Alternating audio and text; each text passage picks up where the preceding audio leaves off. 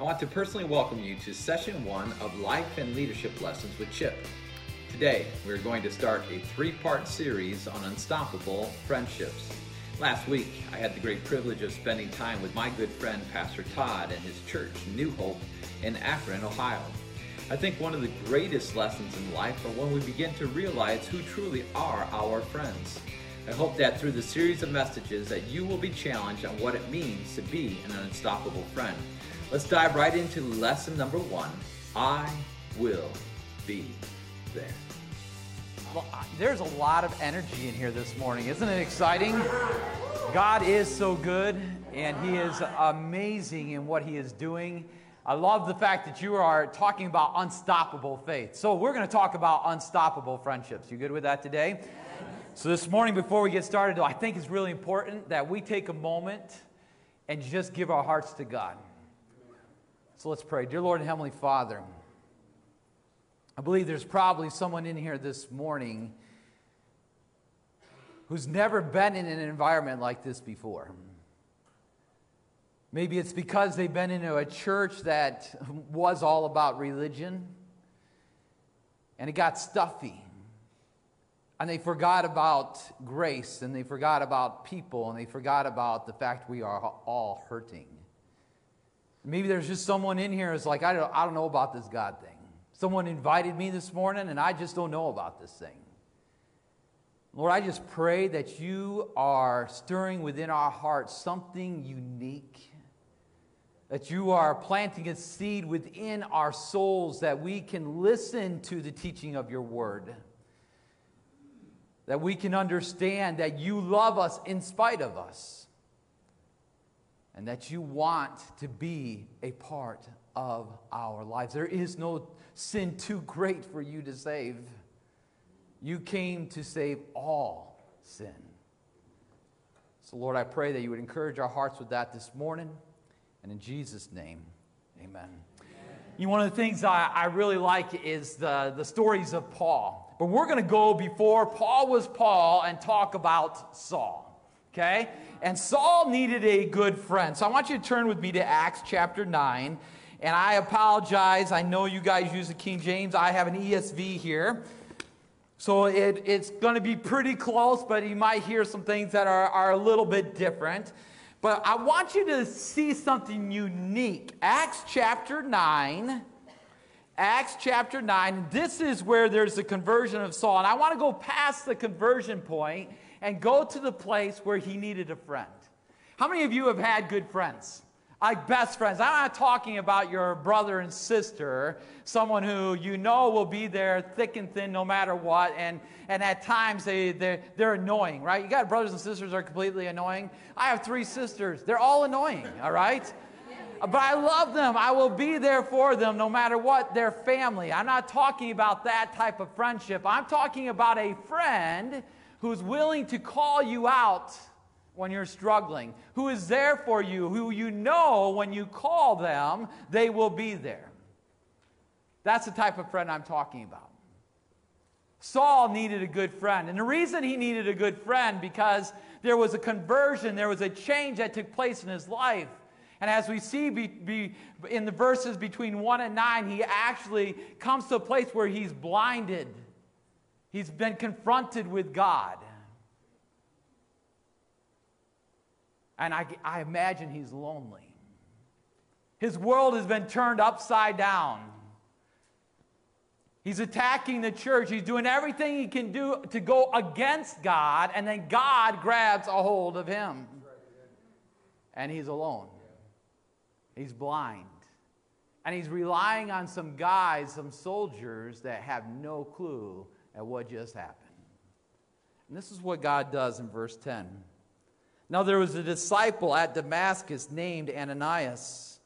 And the Lord said to him in a vision, Ananias. And he says, Here I am, Lord. Now that's really important to see. Because Ananias, all right, he's a disciple of God. And God comes to him. He hears God's voice. And what does he say? Here I am, Lord. How many times have you heard God's voice? I think most of the time you've heard something and you're going, is that God? Is he trying to talk to me?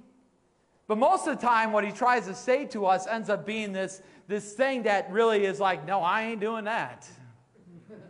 I don't want to listen to what you're about ready to tell me because I don't want to let go of that, right? But Ananias, he goes, here I am, Lord. What are you trying to say? Look what he says in verse 11. And the Lord says to him, rise and go to the street called Straight. And at the house of Judas, look for a man of Tarsus named Saul, for behold, he is praying, and he has seen a vision, a man named Ananias come in and lay his hands on him so that he might regain his sight. Now listen to what Ananias says, because this is very important. This is my first point here. A good friend will be there. Right? You'll know a good friend when you go through life's hells and they're still there. Because all of us are going to experience some act of a hell in this world, right? We'll be there. Sometimes God calls us to be friends to our enemies. I want you to think about this for a moment. Listen to what he says. Listen to what he says here. He says, Lord, I have heard from many about this man.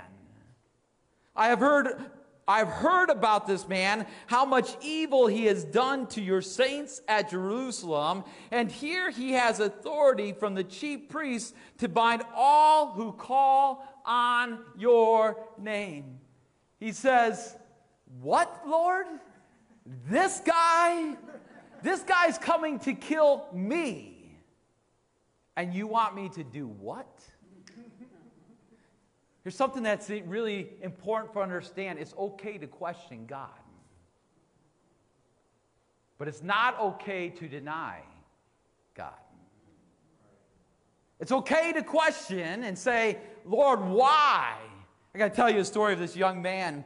I was coaching sports football. I love coaching football. I've been coaching football for 20 plus years, and I miss it. And I miss it because of the relationships. And we had this coach. He was a young coach, about 21, 22 years old. And he was constantly watching me because I was the pastor, and he heard about pastors and how pastors think they're better than everybody else.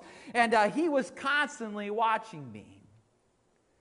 And we made some mistakes. You know, you always make some mistakes in relationships, right? And you do some things and you get frustrated with kids and you handle things incorrectly.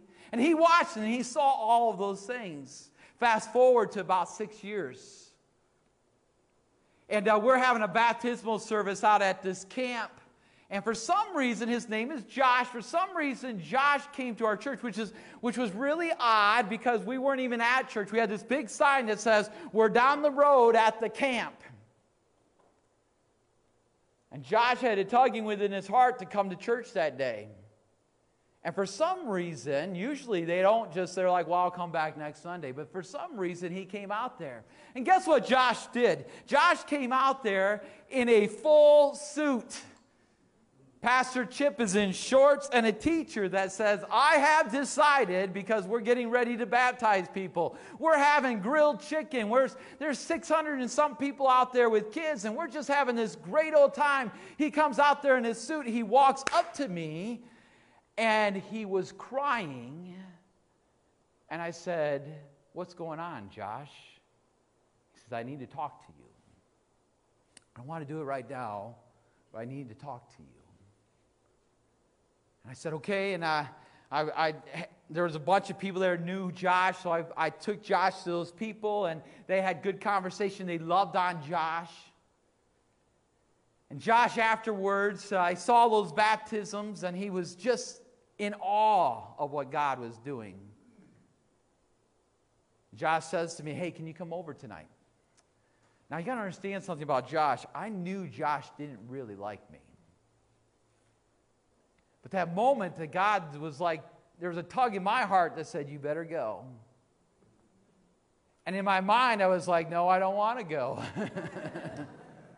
I know how this guy feels about me. I don't really want to go. I went to his house that night. walked in the door, and he goes, I cannot believe that you're sitting in my house right now.